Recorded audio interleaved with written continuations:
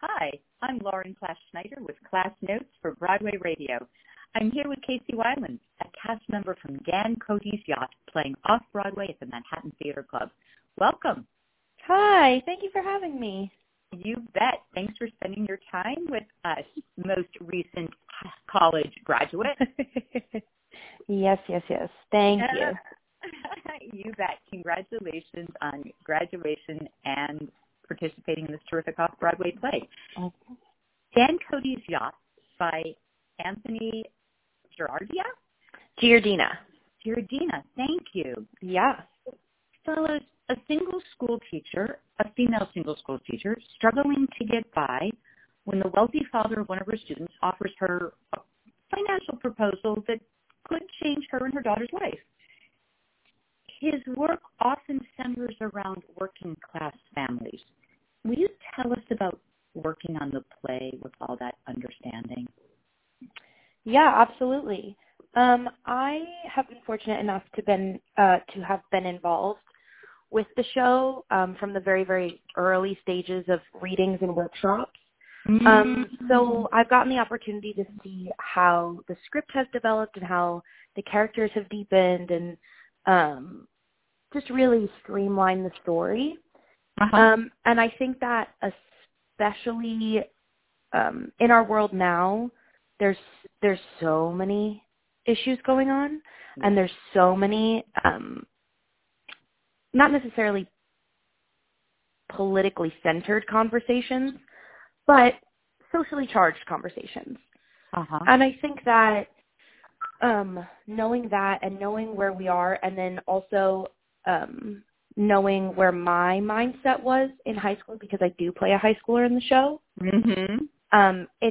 it's been nice to be able to look at what I understand now, look at what I understood then, and then also be able to be in the room for the conversations with Tony, who wrote the show, and Doug, our director, and fellow cast members and creative team members, and just listen to kind of everyone's point of view and everyone's different experiences to be able to pull together what then became what our play is. Oh, great. You refer to Doug, the director. Of course, that's Doug Hughes. His recent work also includes Junk at Lincoln Center. Yes. That piece also centers a bit around the haves and the have-nots and the role that money plays in our society. Tell us a little bit about how that might have played into the rehearsal process. Or is it? We didn't talk specifically about Junk in the rehearsal room. Rick Holmes, who plays Kevin O'Neill, one of the leads of our show, was also in Junk. And I think that was, I assume that was especially helpful for him, considering he also, a large part of Kevin's character is surrounded around financial concerns and, what money can do to a person. And I also, Doug has an incredible understanding of everything. Truly everything. But I think that having just done Junk and then coming to do Dan Cody's, they're very similar, but they're also very different. They deal with different social issues, but I think morally, they fall, kind of in the same conversation. Let's talk a little bit about this extraordinary cast. Yes. So this is your Manhattan Theater Club debut, alongside with Kristen Bush, who plays your mother, and Rick Holmes, who you talked about most recently in Junk. I'm intrigued, and I might be wrong, but it seems that all of your scenes are two-person scenes. Well, I'm waiting to see them all someday in the scene study book for acting students. Yes, they are very, very wonderful, well-written scenes. Extraordinary. Tell us about being in this play and having all of these incredible two-person scenes. I know. it is something that I definitely, throughout the course of the process, have just continued to be grateful for. I think especially just coming out of school, it's really nice to be in a company where you feel not only so welcomed, but I'm also learning so much from everyone. And I think that being in the one-on-one scenes creates just like another level of intimacy for the characters, because you do, you know, there's not, it's a rather small cast. And so having the two-person scenes and just those very small, short, snippet, intimate conversations kind of just allow you to get to the root of your character and get to the point of the scene. And because there's only two of you to focus on, it allows you to then take what's on the text and then kind of look for the subtext in it, or look for your backstory, or connect it to a different scene. And it was nice in the rehearsal room as well, because there was no like, well, we have to end here. Like, this is where the scene has to go. It was, let's work on it, let's figure it out together. And because I think that this cast especially has gotten so close over the past few months, so there's also another certain level of trust. Like, I've known Kristen for a little while because we did readings of this play together, which allows us in, you know, there's one scene in the show where it's just an absolute blowout fight. But because it's just the two of us on stage, and because there's that certain level of trust, it allows us to just kind of go the extra mile instead of just like being on stage and being told what we're supposed to do and then executing that. It allows for a certain level of discovery, I suppose. Fair enough. Really, really insightful, and thank you for sharing that. You play the character Angela Russo. She's a junior in high school who strives to go to Vassar. And you, as an NYU grad, May 2018, having been with the play from its inception, probably through some of your college years, what did it feel like going back to the high school world for you as an actor?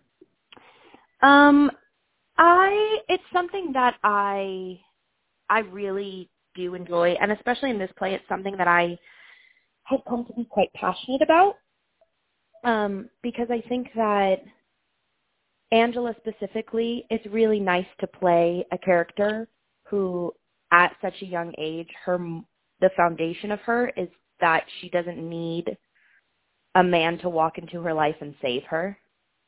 And she has a very, very strong understanding of who she is, where she is in the world, what she wants to do, and how she's going to get there. And I don't think that that's seen a lot, especially in young female characters.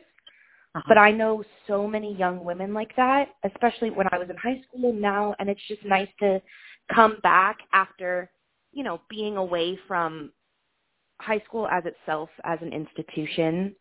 I think has certain expectations coming from, you know, whether it's the staff of the high school or parents or society or your peers or yourself. There's certain things that you feel like you have to do and you have to achieve. And having been out of that environment for a while and being able to like really, you know, step back and look at what was important to me as a high schooler and versus what's important to me now. I think that it was really a privilege to be able to go back and be like, okay, this is how I want to do it. And like, but also as a female in a public high school, what are you being told by everyone around you? Because I think that that is also another very important element. And that's something we get in the show as well. There's this line that Kara says at the end that they're talking about, she and her friend Cassie are talking about their high school girls, and Kara says, makes a point that like they've got to talk about something other than boys. They've got to aim higher.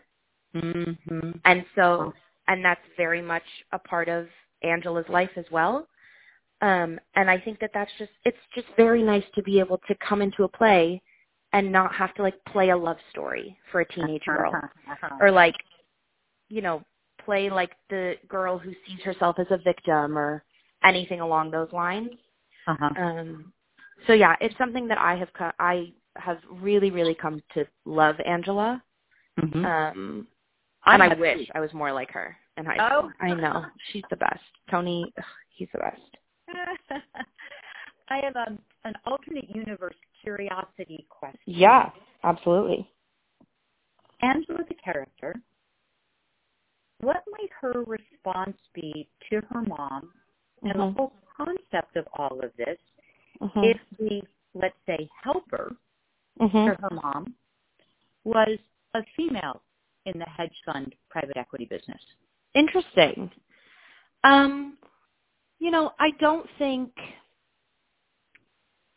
I'm sure there would be some type of shift because, you know, part of my discovery in Angela and her relationship with Kevin is looking at Kevin not as a father figure, because he's not, but looking at him as, like, what has she seen from men in her life in relation to her and in relation to her mother, and then how does that affect her viewpoint of him and her trust level of him.